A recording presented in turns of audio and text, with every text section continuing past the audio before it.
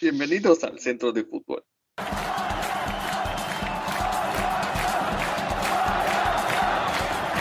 Hello and welcome back to Football Gentron, the only English language podcast dedicated to Armenian football. My name is Autumn, and I am joined here today by our two Spanish-speaking hosts, Tito and Armen. How are you guys doing today? Hey, doing good here. Before we get into everything, though, if you don't already, please follow us on our social medias. We have a Twitter, we have a YouTube, we have an Instagram, we have a Facebook. What was that? A YouTube? YouTube. YouTube. YouTube. Yeah. We post, interact with us. We love that stuff. If you don't, please subscribe to our YouTube channel, follow us on Twitter and Instagram, and hit that like button on Facebook, please. Let us We're more fun than we look. They can't see us though, so they can't we gauge. sound, yeah. Yeah, then we sound. Let's start off in the Armenian Premier League. We have not talked about the Premier League in a while, and we are 7 match days in this season, where it looks like there's an Armenian Premier League. There is an Armenian Premier League, and you can watch all of their videos and matches live on the Football Federation of Armenia YouTube channel. That may be going away soon, so take advantage of it while it lasts. The Ararat clubs, Armen, I'll let you discuss this a little bit, are absolutely dominating the league so far, right? Yeah, Ararat Armenia actually have a perfect record under their new coach, Gunko, I think is the name. 21 points because of 7 wins and no draws and no losses. That's perfect record all around. Insane. Second, real close, only 1 loss and 3 points behind Ararat Armenia is Ararat Yerevan. Really close fight for the top. And on third place, we have our friends, we could say that. Mm-hmm. Right? FC7. Exactly. The fortress of the lake, as we call them, because they have, not only are they third, but they have the second best defensive record, only behind Ararat Armenia, the leaders, and by only 1 goal and 14 points. That leaves them 7 points behind Ararat Armenia, the leaders, and 4 points behind Ararat Yerevan, the runners-up so far. We called it. We did call 7 having a great defense. And yes, because they have Kartashan and Danielian. Daniel and someone. Armen has really, really pushed for Danielian to be apparent. Oh, both of them, yeah, a lot. And they're both showing up very well. Another player I actually wanted to highlight that I didn't realize played for Sevan. Well, I knew, but it just never really hit me. But Darakcan, the former winger for Urartu and Bekma, plays for them as well. Very talented. Very talented player. And I'm actually a bit sad because FC7's captain during their that led to their promotion to the APL was Artem Khachaturov, another great Armenian defensive talent from diaspora that repatriated and stuff, and he did a wonderful job at captaining the team. Mm-hmm. And I don't know why he left. Who was at fault there? Who terminated the contract and stuff? But imagine this defense with Khachaturov on it. Yeah, I mean, I can't really complain because they're doing well. So, of course, third place, we'll see where they end up. I think if I wasn't mistaken, didn't Von last season, or was it Noravang? Had a very, very good start to the season. They were near the top of it was Von. They were near the top of the table, and then they fizzled out. But let's see if Sevan can hold on. Speaking of fizzling out, Noah is currently in 7th place despite all of the investment in the club. They do have 1 game in hand, which if they win would take them up to 5th place. But they're pretty much underachieving, I would say, considering the amount of talent they have. I think it's very apparent that their current manager just isn't that great. Yeah. Yeah, a lot of changes in name too. I don't know, man. Noah is. is not being handled all that well. Yeah, overall considering the from amount of considering the amount of resources they have, they should be in a much better position than they are now. Exactly.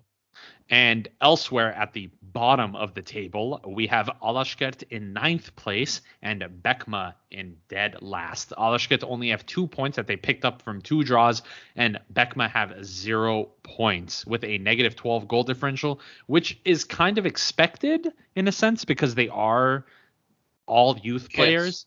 Yeah. They're all kids, but I suspect they will have a very, very good bounce back in later in the season.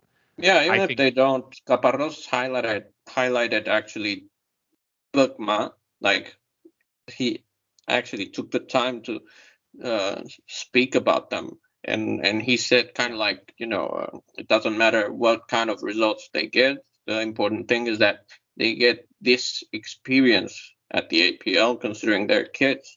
And exactly. And he seemed satisfied with what he's seeing from Bekma. Yeah, and I think, and I agree, and it's something that we have kind of advocated for as well. It's something that is always going to be beneficial because you're giving these kids who are serving their military time, essentially is what they're doing when they're playing for Bekma, 2 or 3 years of top flight experience before the age of 21, which can prove to be invaluable in the future. I really, really strongly hope they do not get relegated, and I don't think they will. I think they will pull through because we've seen how talented some of these players are on that Bekma team. And I genuinely believe they will shine through, and we will see that translate into the under 21 national team. Either way, it's only the start of the season. There's not much point talking about relegation right now. We just hope to see the kids do better, and there are some great names popping up of Bekma. We're gonna be talking about them real soon, actually. Yeah. Well, let's move on to the second bottom of the table, Alashkert, who made their European debut and Armenia's debut in European competition, where they went away to Tel Aviv, Israel, to play against Maccabi. Alashkert had as we have aforementioned, bad start to the league, but seemed to gain confidence after that 0-0 draw against Rangers. The final scoreline of this match was a 1-4 loss, but Alashkert did, if we're going to take a good solid takeaway from this match, score the first ever goal of an Armenian club in European competition. Let's talk about the match in itself. The game seemed to go kind of how we thought it would be, right? A lot more open because we thought Alashkert would feel they are more even competition, and that is what likely led to their downfall. What do you think, Armin? I think we called it, and it was like a pretty close in a way first half. And I remember talking about the first half with Tito. We were watching it. I think he has something to say, doesn't he? No. I was going to say the same thing. I think that the first half was kind of equal for both sides. We were talking about. I remember we were talking about maybe that Alashkert could get 1 point from that match. But we had Alashkert had like those big mistakes. If you want to talk more about it, Armin. No, I do. I do. Yeah, so that's maybe something that went wrong, and like it turned the match upside down. So you're saying individual errors from one specific player, right? Yep, that's what I'm talking about. Who is that player, Armin? The unnameable.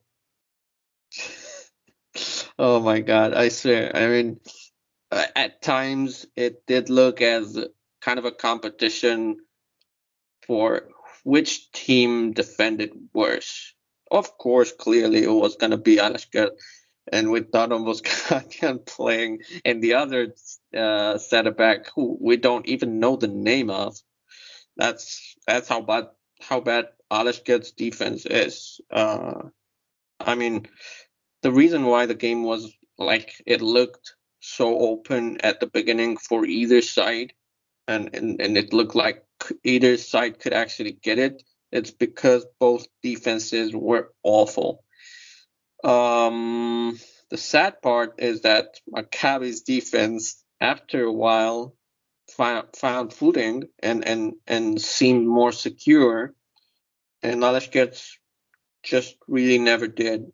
And of course, after like right before halftime, Maccabi was leading 2-1, pretty close scoreline at the time, with both Maccabi's goals coming from individual mistakes from Daron Voskanian, as we would have thought, sadly. And a third goal came right before halftime. Because of what? Of course, Daron Voskanian again. This time conceding a penalty kick. And of course, a team as experienced as Maccabi and as professional as Maccabi would not waste a penalty kick on the European stage. Yeah, and I think if my memory serves me correctly, the Kancerovic saved the first penalty, but then they had a retake because he was off his line. He was way off. I think he made like, I don't know, 7 steps in front. Count them. Yeah, I can attest to this. He does count those stuff.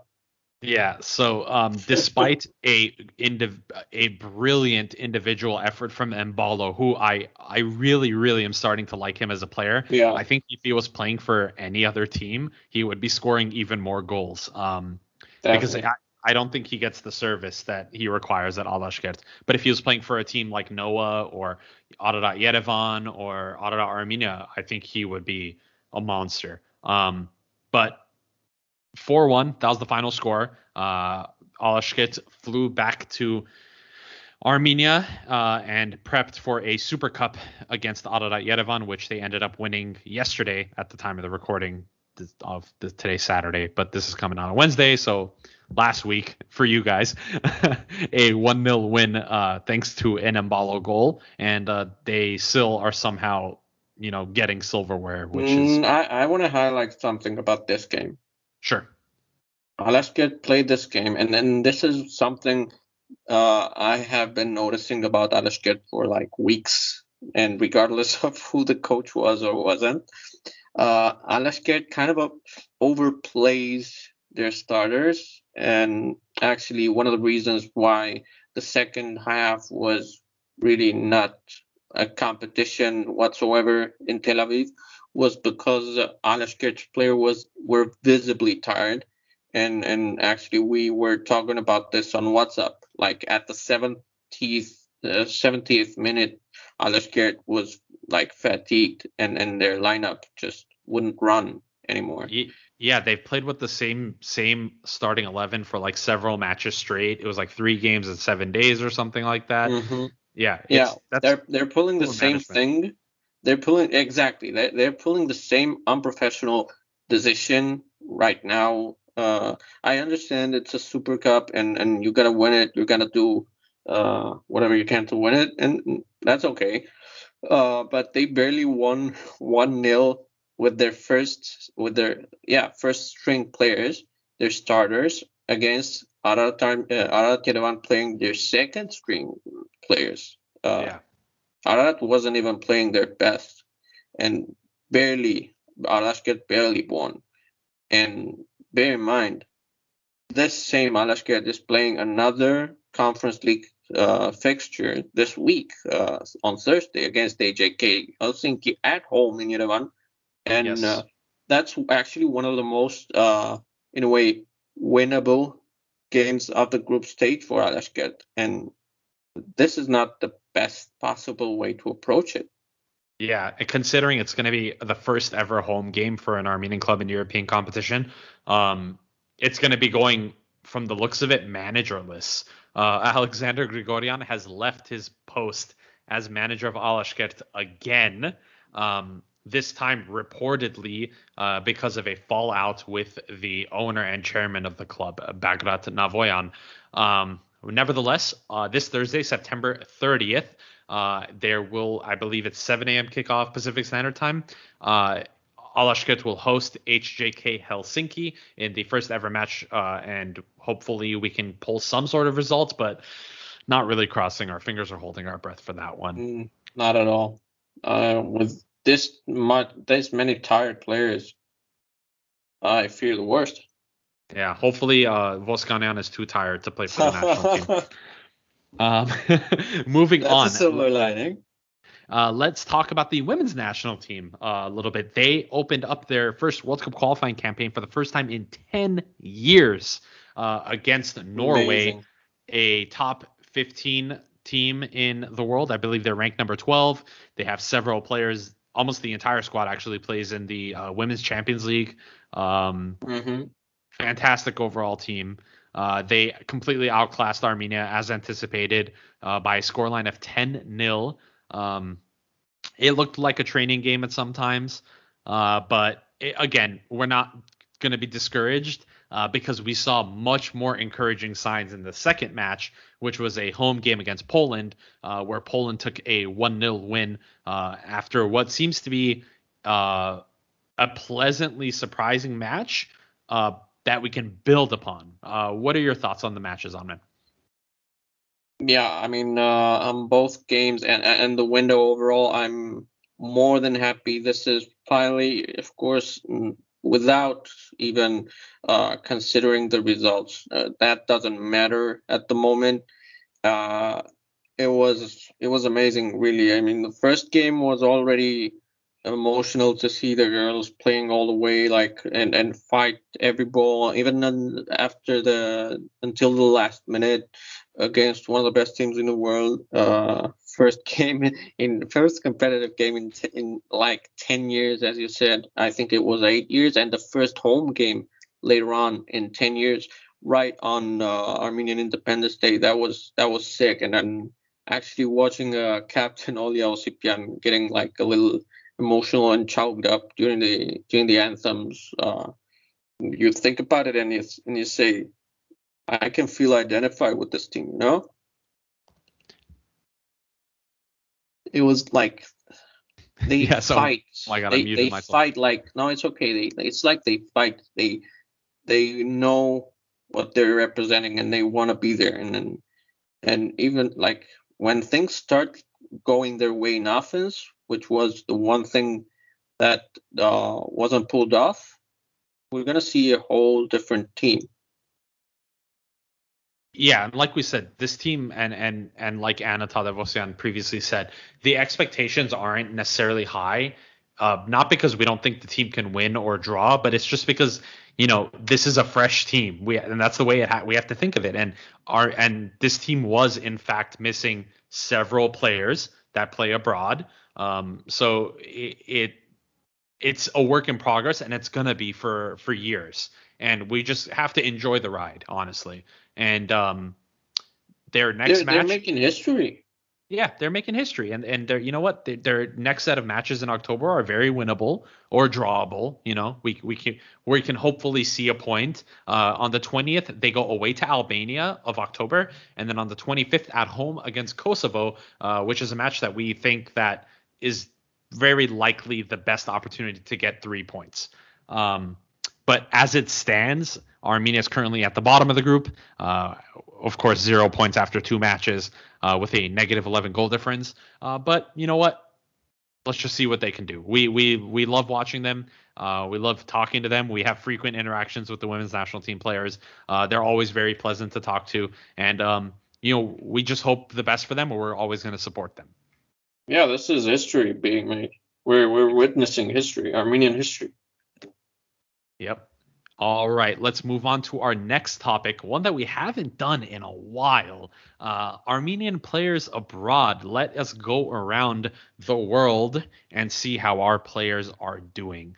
What a way to open it, huh? Yeah, right. Edward Spertian, and get ready, Tito, this one's coming to you, who is currently now valued over 1 million euros according to Transfer Market, has had a very, very good start to the season and has cemented his place, from the looks of it, in the Krasnodar starting 11.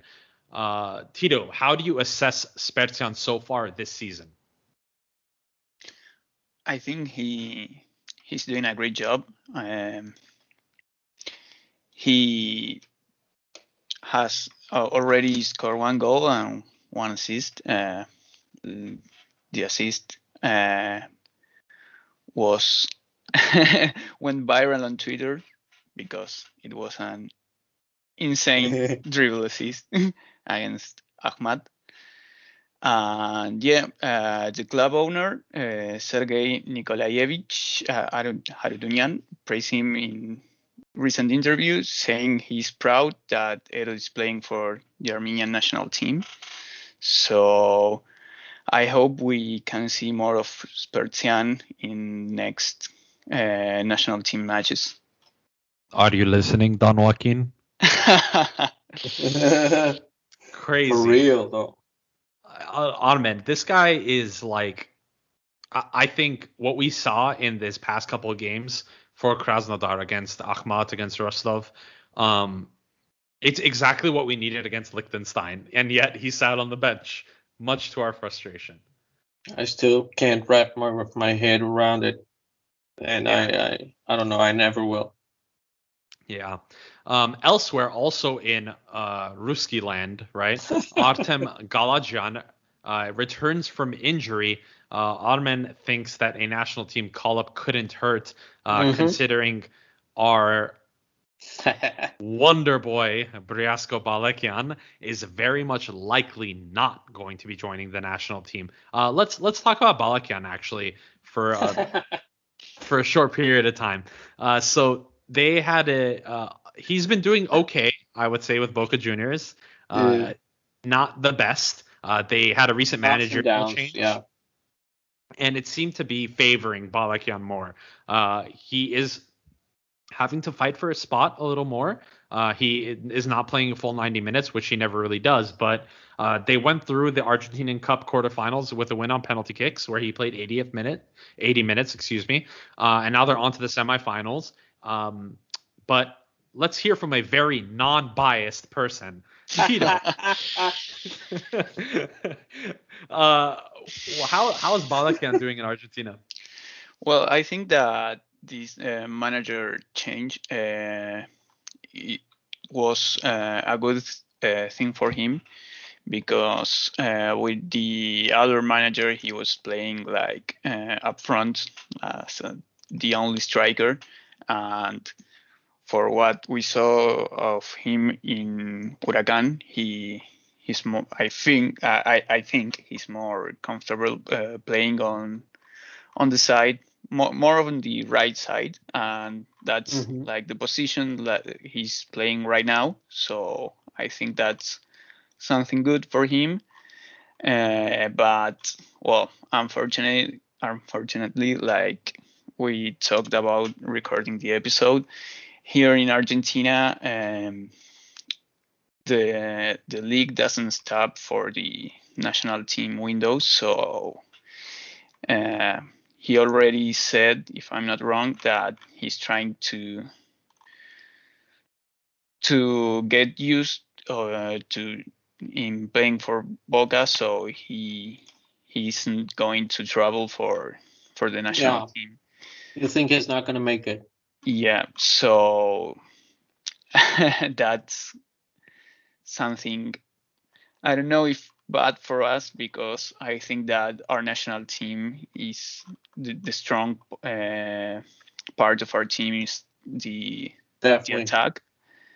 So we have another options for those positions, but it would be good to have him. But I think we are not going to see Bryasko on our national team, at least for this year. Interesting. Well, we can talk about replacements shortly when we get to the national team. But in the meantime, let's move on Let's stay in Russia, I guess. Let's just wrap Russia up. Artur Galoyan, who plays in the Russian second tier, and Artur Avagimyan, who plays in the Ukrainian Premier League, have been on fire so far this season. Galoyan, who we were all hoping would be part of the Armenian national team squad in the recent set of matches because he has been such a in such good form. We were unfortunately met with Geloyan. I don't know if there was a translational error or something there, but it's like that one meme. Oh mom, can we have Galoyan? No, we have Galoyan at home Geloyan. That's what it felt like. Not many people know about Artur Avagimyan. Arme, can you give us a little bit more insight into the player? By all means, Adam. Yeah. Artur Avagimyan, one of our boys here. He's 25 years old. He's a winger, born and raised in the Ukraine, of course, like over 100,000 Armenians in the Ukraine. And actually, one of a very interesting focus point, I think, about him is that he made his youth career in Shakhtar Donetsk, played with a youth league, like the under 21 version of the Champions League for Shakhtar, and he was the captain of both Shakhtar Donetsk and Ukraine under 21 national teams. What happened though? When he was about like 21, 22, he said, you know what? Thank you very much, Ukraine, but I want to play for Armenia because I'm Armenian. What happened then? I think any of you guys can answer that, right? What happens when an Armenian... If you've been listening, if you've been listening to our show, you would know that means instantly dropped from the squad. Exactly. He was dropped. He was frozen out at first, step by step, like kind of a slow choke, if you will. And over time, he was released off his contract terminated from Shakhtar, not called to Ukraine under 21 anymore after having been their captain. He had a short spell in other Ukrainian teams before actually joining Alashkert Yerevan. I believe it was 3 years ago. Yeah, exactly 3 years ago when he was 22, 23. And he had a fallout with Alashkert owner Bakrat Navoyan. Seems to be a theme here. Yeah. We could go over that a little in depth later on, but basically he wanted to play in Alashkert because he felt that way he was closer to getting Armenian citizenry and playing for the Armenian national team. But there was a conflict of interest there. He was benched, and that means he won't play. He won't play means he won't get his national team call-up. He got angry, as he should have, and left. And now he signed for Chernomorets Odessa, a pretty decent mid-table club in the Ukrainian Premier League. Used to be bigger, and now Artur is like leading them back into their past prime days. He has like everything we need. He's a leader. He's a talent. He has pedigree. He's rising up to the occasion for his club. There really is no reason why Caparros shouldn't consider him. Yeah, and you know what's kind of surprising to me in all of this is that there was a certain point in time that if you played in the Ukrainian league, you were pretty much guaranteed an Armenian national team call-up. I mean, Henrik played there, Glazarian played there. Who else played there? One of the Yedigarians, both the Yedigarians. Yeah, both the Yedigarians played there. A ton of players have played there. There you go. That's the other one I was thinking of. Galen Mukachan. Well, also, I mean, who else played there? Someone that recently got called up to the national team. Urartu striker. Urartu striker. Artur Miranyan, of course. He was also actually kind of teammates with Artur Avagimyan because he was also from Shakhtar Donetsk and Ukraine under 21. And I was actually gonna say another non-Ukrainian this time, non-Ukrainian born Armenian, Arman Hovannesyan, born in Armenia, born and raised in Armenia, played in the Armenian Premier League his whole life, went to Ukraine for 1 or 2 years, had a great spell actually, and I usually used to watch some of his games, and he was doing great. And for some reason, he returned to the APL, but he was up to the challenge in Ukraine. Yeah, and to throw some statistics out there to give a little bit of context to people, for Odessa so far in his career, he's made 48 appearances with them, scoring 12 goals and assisting eight times. So he has 20 goal contributions in 48 matches. In this current season, he has 3 goals and 1 assist in 8 appearances. Wow, so, literally. So, a direct goal participation every 2 games.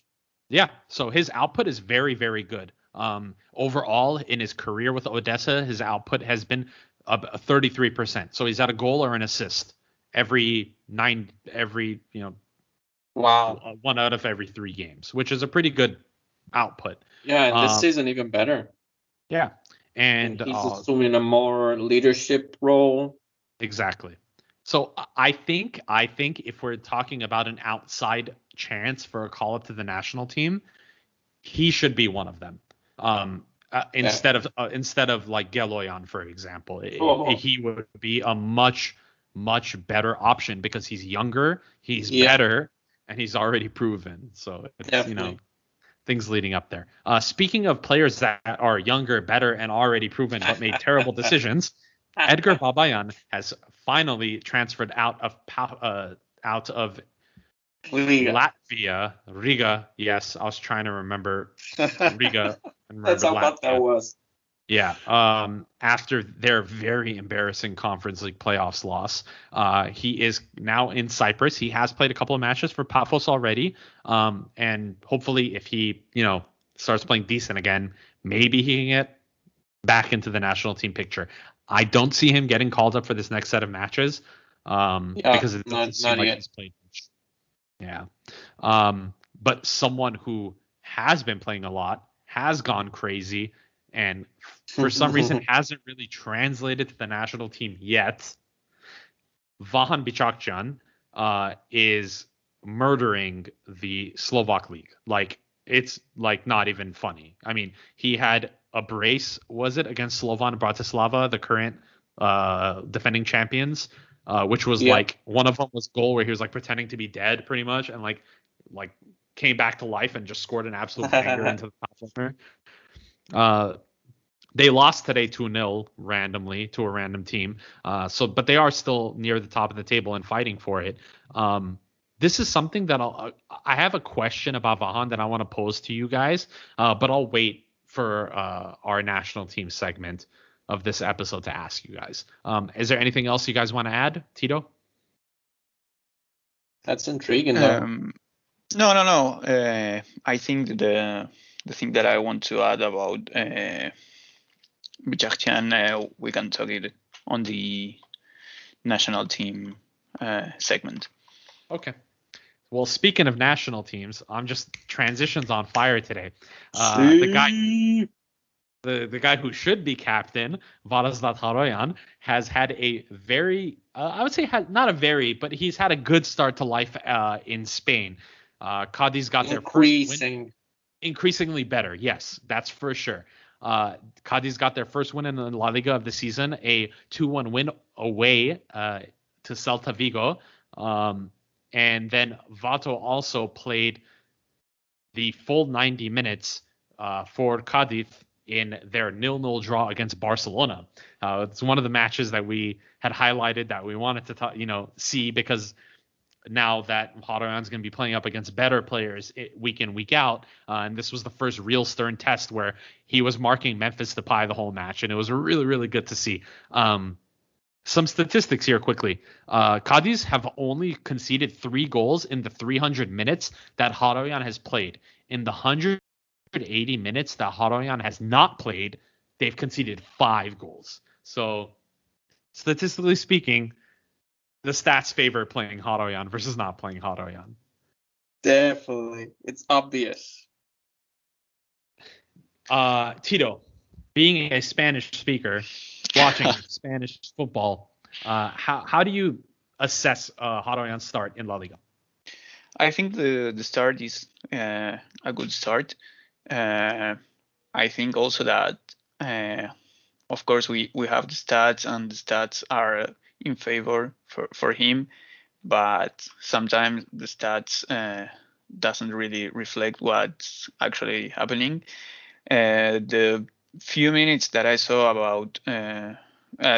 from Bato playing in La Liga, I think that you can see like there's the La Liga is in a different level for him, but it's not something that it's a problem for him. I just think that it's like, I don't know if say lost, but you can see that the other players are like in another level. But yeah, I think that like they're used to. Yeah, I think it's just a matter of time for him to adapt to this new league. But Exactly. but what you can clearly see on him when he plays is that he is the center back that, like, he's the manual of the center back in I don't know how to say in which way, but he's a tough guy, and he's someone. It's like the stereotype. You the don't guy want you to want. you don't want to face him. yeah. I think that that's something The that way it should be. can help him if there's, like, I don't know how to say it, like a skill difference. He can complement. No, sorry. He can, like, like. No, I don't know how to say. We get what you're saying. Yeah. Yeah, like if there's a like there's a talent gap or a performance gap, he can fill it with that.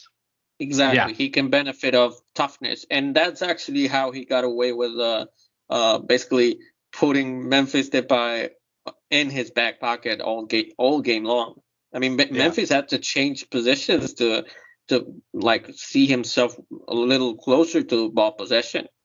Yeah, and another thing that I noticed in this game against Barcelona versus the previous games against Celta Vigo, against Atletico, and against the other teams that he's already faced is that he was a lot more vocal in this match.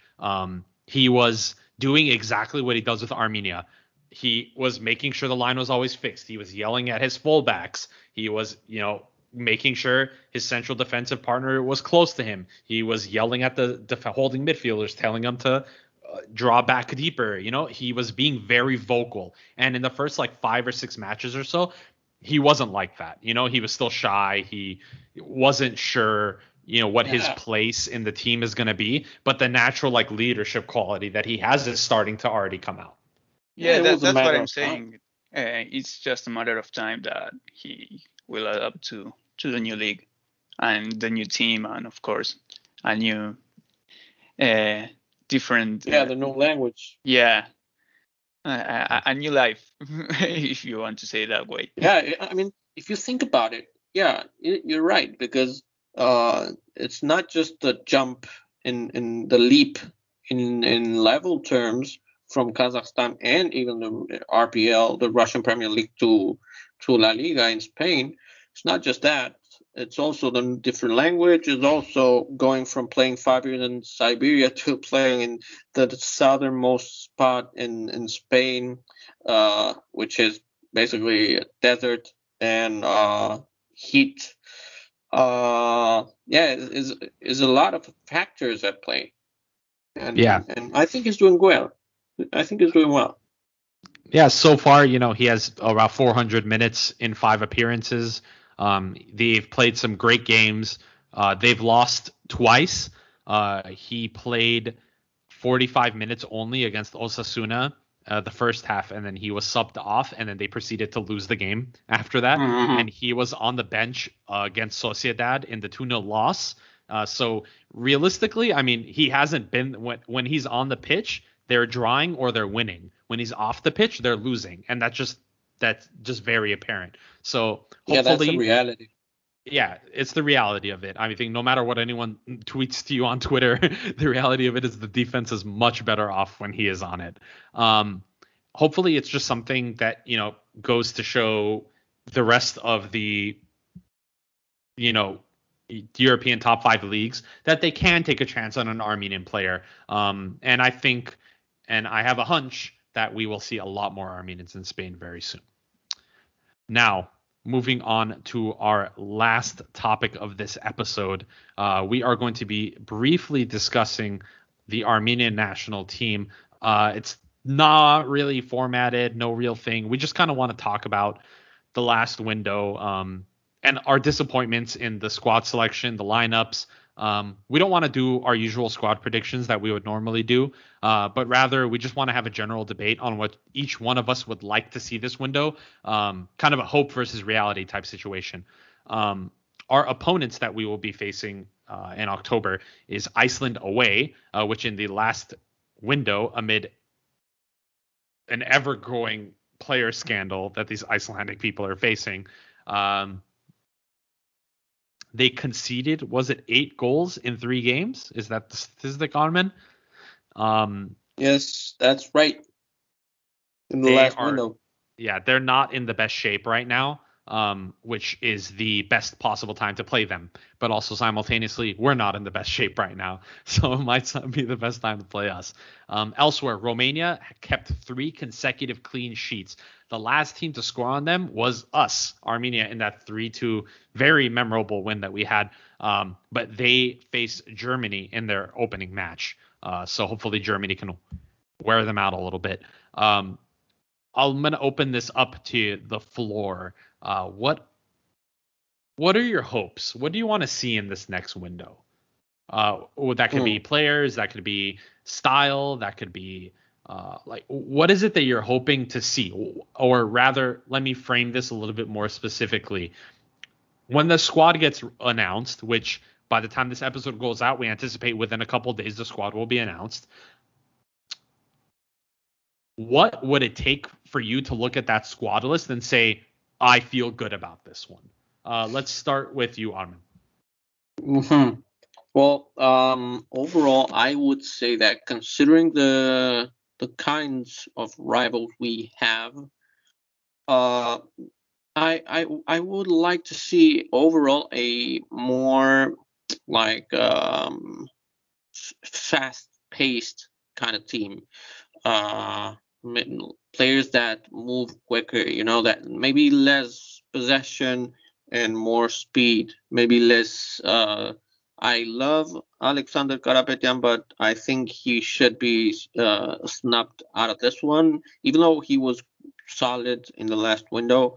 Of course, Ishkan Geloyan isn't it. I don't know, man. I want to see more of the likes of Artur Miranyan, Garen Melkonian, players that can profit of fast-paced counters. I would say Edgar Babayan, but again, I don't think he's found footing at his new club and his new life in Cyprus. Yeah, basically that's what I want to see, and I'm a bit concerned not just about the fun zone that we mentioned in our previous podcast, and yeah, not so much fun for us, of course, but rather for our opponents. Yeah, I wouldn't like to see Daron Gamo and Weimar, but at the end of the day, that's going to be coach's decision. But yeah, another player I would, and I actually could see Caparrós dropping is Eric Vardanyan, especially considering how bad he played last time out. Yeah, I think those kind of spaces like Galoyan, like Vardanyan, although I do think Vardanyan is a amazing player. Oh yeah, definitely. And I did want to see him in the national team picture. He doesn't fit the style, and that's just exactly. That was just fair. It was just apparent. Now's not the time. That's it. Yeah, now's not the time. That's all it is. Let's pitch this to you, Tito. What would make you look at this team sheet or the squad and say, I feel good about this one? I don't know if I have like some player or some name for this. I think that despite the last results, the squad was well chosen. I don't know how to say, but I really don't know. Not about the full squad, but I hope to see Spurtian starting both matches. Yeah, I would like to see that too. And this is gonna. Speaking of starting in matches, this is the second question I wanted to ask you guys. Against Germany, and I believe also against Liechtenstein, we finally saw the attacking lineup we wanted to see, or that we were hoping to see, and that we think is the strongest. It is. We had Tigran Barseghian, we had Horik Bayramian, we had Sargis Adamian, and we had Henrik Mkhitaryan leading the line. So on paper, that is the strongest lineup strongest attacking lineup Armenia can put out. Why don't you guys think that? Why do you think that didn't work as well as we would have hoped it? Because on paper, if you put those front four up, they should be scoring like 20 goals against that Liechtenstein team. Exactly, that's the thing. We said it. That's on paper, and football is and life actually is much more. We're going philosophical now.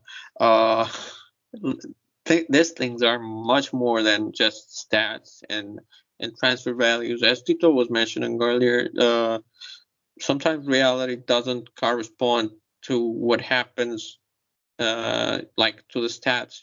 Numbers ain't all what it's all about, and we have seen it. We have seen it for like 6 years. I would say that Henry just doesn't click with the team, and as much as everyone loves him because he is a lovable character. He's just a humble guy. He's a good guy, but and a wonderful player. But when he's on the pitch, and especially if you're gonna give him the armband and he's gonna lead the team, that's a lot of weight on his shoulders, and that translates onto the team. As I mentioned, Heno didn't even have a say in how Tico Barsegian messed up one of the best chances we had to basically snatch the 3 points against Liechtenstein. Why? It was actually subconscious, that one.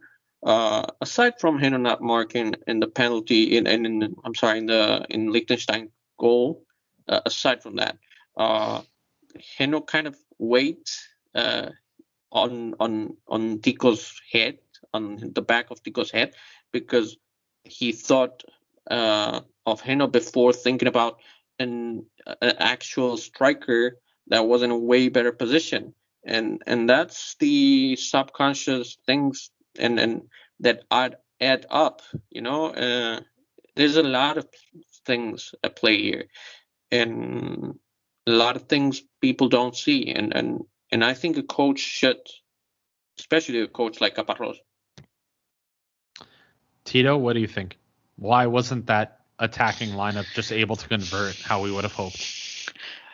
I don't know if I want to talk about Heno, but yeah, I agree with you that at least on paper that was the attack that we all wanted to see. I had my doubts about Heno because the team was playing well without him, and I think that the position where he plays at his best is on the right side where Tigo was playing, where Tigo is playing also, and it was something that I wanted to see, but I wasn't very sure how it would work out, and well, we clearly saw that it didn't work out. I don't see Heno as the important Savior. Piece for the creation of the game. I see him more playing like I said, on Tico's position, and I think that Tico is more important right now for us. And I really don't want to say more about Heno because it's gonna get ugly. Yeah, it's gonna get ugly, and it's not something against him, but exactly, no, it's not. But I think he doesn't have like a spot on this national team, at least not in the starting lineup right now. It doesn't click. It doesn't click. What would you say then? What would be your solution? Would it be to play Sperzian instead of Henrik, or where does Sperzian fit into that equation? You and me? Yeah, I think that Sperzian can clearly play on that position. Maybe not too much on the attacking position that Heno plays. A little bit more on the back, but yes, I really prefer Spertian over Mkhitaryan for these matches. And what about you? Yeah, I think with Spertian, before I forget, because I'm a very forgetful person, I have like 10 thoughts on my mind at the same time. So yeah, quick thoughts with Spertian. Two different things. One, like a very important Edo against Heno competition, like on the squad, and a different one on Edo Spertian's kind of play style. The first one, I'm going to talk about the latter. Edo being so young and such a talent, you don't want to waste him. You don't want to like ruin him before he starts like exploiting that talent and living up to that potential. You gotta know how and when to play him. You gotta use him wisely. And of course, Krasnodar coach, the new coach, I think it was one of the Berezutsky brothers, if I'm not mistaken, a former CSKA star. That's what I remember. He took over Krasnodar and he's doing a great job at knowing how to deploy and make the most of it.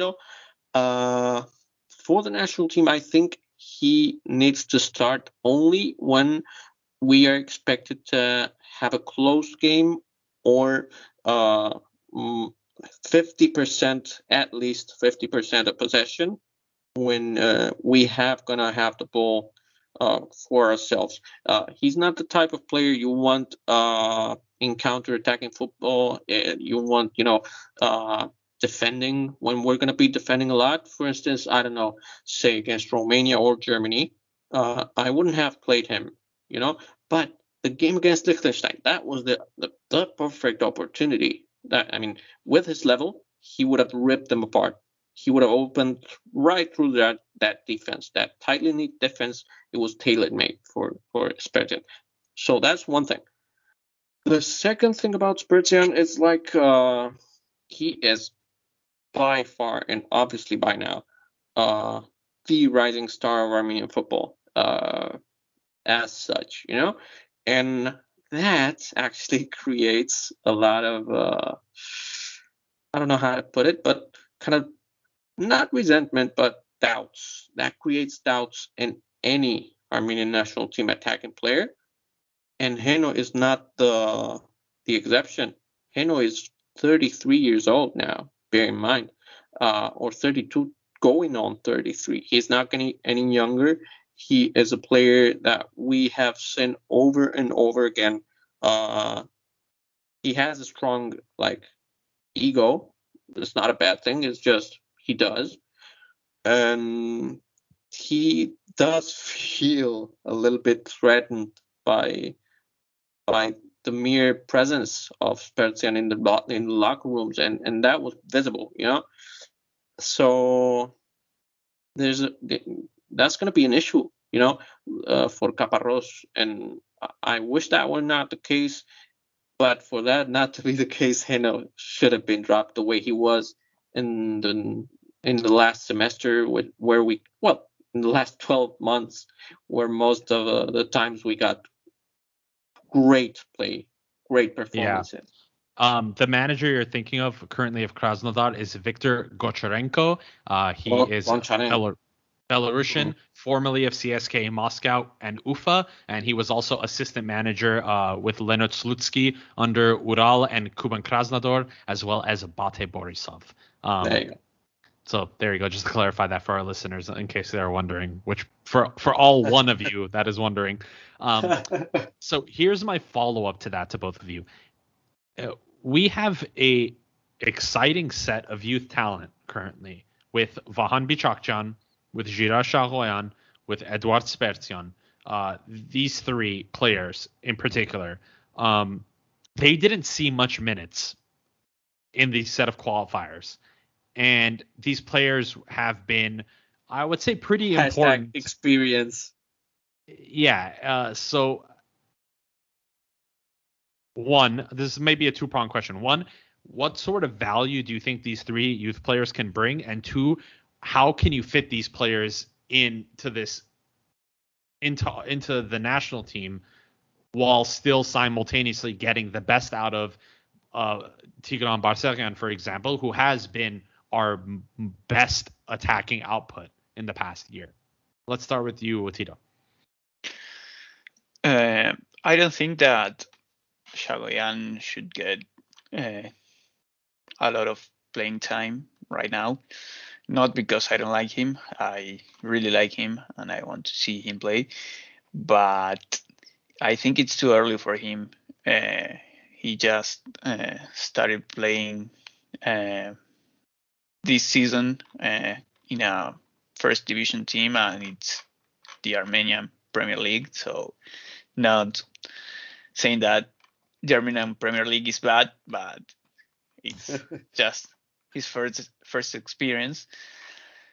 But I think that yeah, it's like it's his first steps playing competitive footy week in, week out.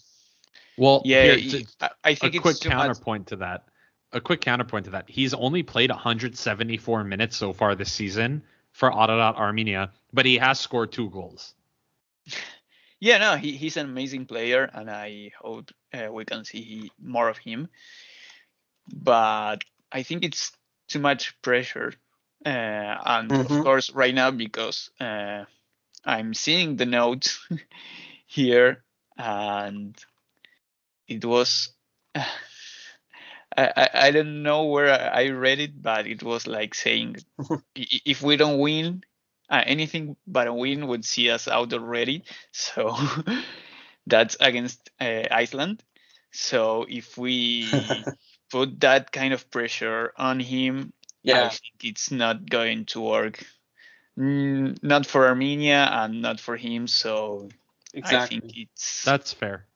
Yeah, I think. Yeah, I don't think Giro. As for Giro, I don't think he should start right off like for the next year. I mean, especially since he's being actually used mostly as a super sub at FCAA. I think Caparros should mirror that and not start him, but rather bring him out as a usual sub. You know? Yeah, I agree with that. That's how you get the best of him. What about Bichakjan, someone who at the club level has his output has been ridiculous, but much more proven, and in playstyle he's much more of a hybrid. While we have Spertian, who's more of a possession player, like a bowler that likes to have the possession at his feet and command the game. And on the other hand, we have Giro, who is a counter-attacking expert, like killer instincts. Well, Vahan is much more of a hybrid, and he has been proven in terms of experience and level. I think he's ready. I mean, he just has to keep being handed opportunities. Okay. What do you think, Tito? What do you think about Vahan in terms of the national team? Yeah, that's what I was. I wanted to say it before. At least the game against Macedonia, I didn't like him at all. I think it was like a really bad game from him. But he had very specific commands from Caparrós, to be honest. But I don't. Again, I just every single time he was on the ball, he wasn't convincing to me in that match at all. Do you remember the time he had that sitter to score, and basically the ball like made like kind of a weird bounce, and that's why he couldn't hit it. He was a little bit wasteful in offense, but everyone else was, to be honest. No. And, of course. And his defensive output that day was marvelous. And I mean, I do not overestimate this. He was one of the reasons why, like, his covers were one of the reasons why we kept a clean sheet. Mm-hmm. Yeah, I think it's not the same case, but what I said about Shagoyan, not that I don't want to see him. Of course, it's not the same, but at least in particular in that game, I didn't like him at all. But that doesn't mean that I don't want to see him on the next games.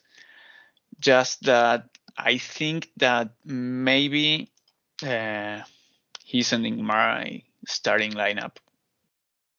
Okay. And the reason, I mean, before we move on, the reason why I mentioned his defensive output, it's because that's actually one of the reasons why I am convinced that Vahan is way more of a complete and all-around player that could basically benefit of any game, any type of game. Yeah, I see that. I definitely see that, and I definitely agree with Tito. I think Shagoyan and Bichakchan shouldn't be starting. I just think they get lost. I think Bichakchan gets lost, and I think Shagoyan is much more at this moment in time a better option off the bench because he brings a game-changing quality that we seem to be missing from a lot of our subs. I think because he's never afraid to. This guy dribbles past players for fun, like for breakfast. It's very easy and it's natural to him, and that's the type of attacking we want to see. Let me pick a couple of players that were in the previous squad and players that I think have a lot more potential to achieve, but hadn't necessarily had the opportunity to show it yet. I want to start with Artem Avanesyan, the forward for Ararat Armenia, who currently has a very good output of 4 goals and 2 assists in 7 matches. He seems to be starting every match for Ararat Armenia. He's participated in 25% of their goals so far this season. And he has shown to be a very good dribbler and a very good player to take the defense on the back foot, to play very forward. How do you see a player of one? Do you see Artem Avanesyan coming back into the squad for the next set of qualifiers? 2, how can you best utilize a player like that? Because he's not the only player that we have that has that similar issue. Arshak is another player who we know he's quality, he's proven it, but he hasn't necessarily shown it for the national team. What needs to happen for that to be shown? To be honest, I think you're wrong. I mean, I think Artem, and we joke around because he looks a lot like Tito, so we call him Tito Jr. I honestly think Artem did pretty well in the last window, and he was actually one of my highlights, one of my few positive highlights and things to take off of that tragic window. Well, I mean, he didn't play much. He only featured late again in the match against Germany. But we do know how talented he is. I mean, in the last game for Ararat Armenia, he literally dribbled past like 3 people and to give a very, very good assist. And it's just I guess the greater point is not necessarily about the player themselves, but the fact that we do have this like plethora of talent that on any day like can murder most defenses, but for some reason, it just never really seems to manifest itself on the pitch for the national team. I think that's a great picture. Honestly, I think we are drawing a very big conclusion based on one single, very specific window about which we've actually already identified some of the key mistakes, because before that window, we're talking about 2 consecutive windows and 6 games, I believe. And add to that the 2 friendlies that actually we didn't do all that bad. Not at all. Yeah, there you go. You have like 10 months at least, uninterrupted months of solid performances and pretty good results. And yeah, I don't think last window is an indicator of anything regarding those players, especially Avanesian, who's very young, who needs to prove himself, but he's like in sick form at the IPL. I think, again, he's a very specific type of player, and given the right opportunities, I think he could do some real damage and showcase his talent to better leagues. Clearly, Caparrós sees something in him, and I can honestly say that for Artem's case, he was up to the challenge and he passed the test so far. Okay, so the final point of discussion that I have for you guys, we'll start with you, Tito. You are Caparrós. How do you bounce back? It's a tough question. Give me the Pulitzer Prize already. Award-winning journalist over here. I only ask you the hard-hitting questions. Of course, it's pretty obvious what I'm going to say, but of course we need to win these 2 matches. I think the match against Iceland, it's not want to say the easier one, but it is the least difficult one. Yeah. But we really need to win this next game, because if not, like I said before about our notes, if we don't win here, I think we're done. We are already out. Yeah, because I think this is a good time to maybe transition and just let people know what the landscape is looking like right now, because we are currently second place in the table, and we do play Romania in this next window, who are right behind us, but also simultaneously Germany are hosting Romania, and if we manage to get the all important 3 points against Iceland, the gap between Armenia and Romania goes from 1 point to 4 points, which makes that second match against Romania all that much more important, because it gives us the opportunity to make that gap from 4 points to 7 points, which effectively knocks Romania out of qualification. So, and also simultaneously, while we're playing Romania, Macedonia is hosting Germany, which is a very, very crucial match, because if Macedonia, who is playing first against Liechtenstein while we play Iceland, manages to get 3 points, just as we expect them to, they'll be right behind Armenia, if not ahead of us, if we don't beat Iceland. So it's very, very crucial that we get 6 points here. I would say a draw against Romania isn't the end of the world, but considering that our last match is against Germany, it can't happen, because we're not getting any points off of Germany in that last game. Yeah, it doesn't matter that Germany, but that time would be qualified. They will score. Their third strength. 8 goals without doubting. They have like 4 different lineups they could play, they could deploy, and they would all be World Cup contenders. I think to build on what you guys are talking about and to wrap it up on my behalf, Caparrós on the last window prioritized, repeatedly highlighted the importance of experience. Fair enough. He had a chance to do that. We saw how it went. Now, I would propose, if I was on a one-on-one talk with him, I would propose maybe I like experience, who doesn't, very nice, but maybe try prioritizing the team this time. Maybe try prioritizing merit as he used to before this window. I'm certain that it's going to bring the results we want.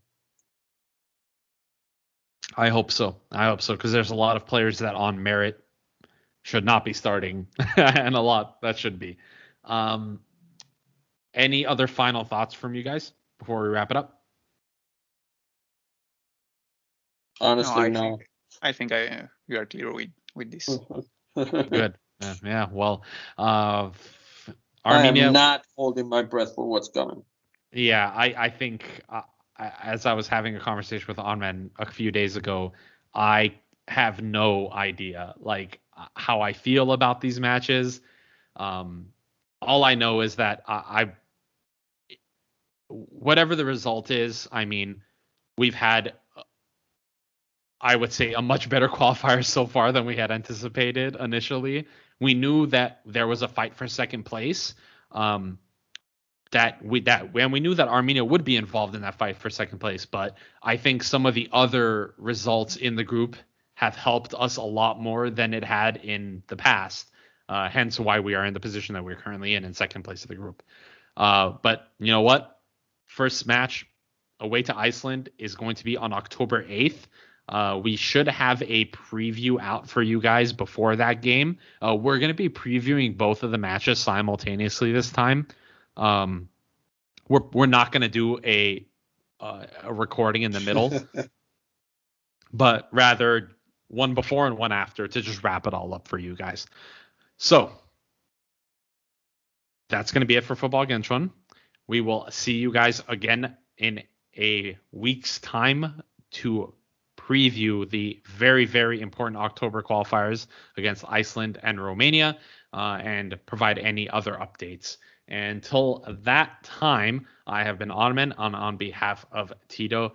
Wow, I said I have been Ottoman. Did you hear that? Wow, you're me. You're me and I'm you. Wow. Where does that leave Tito?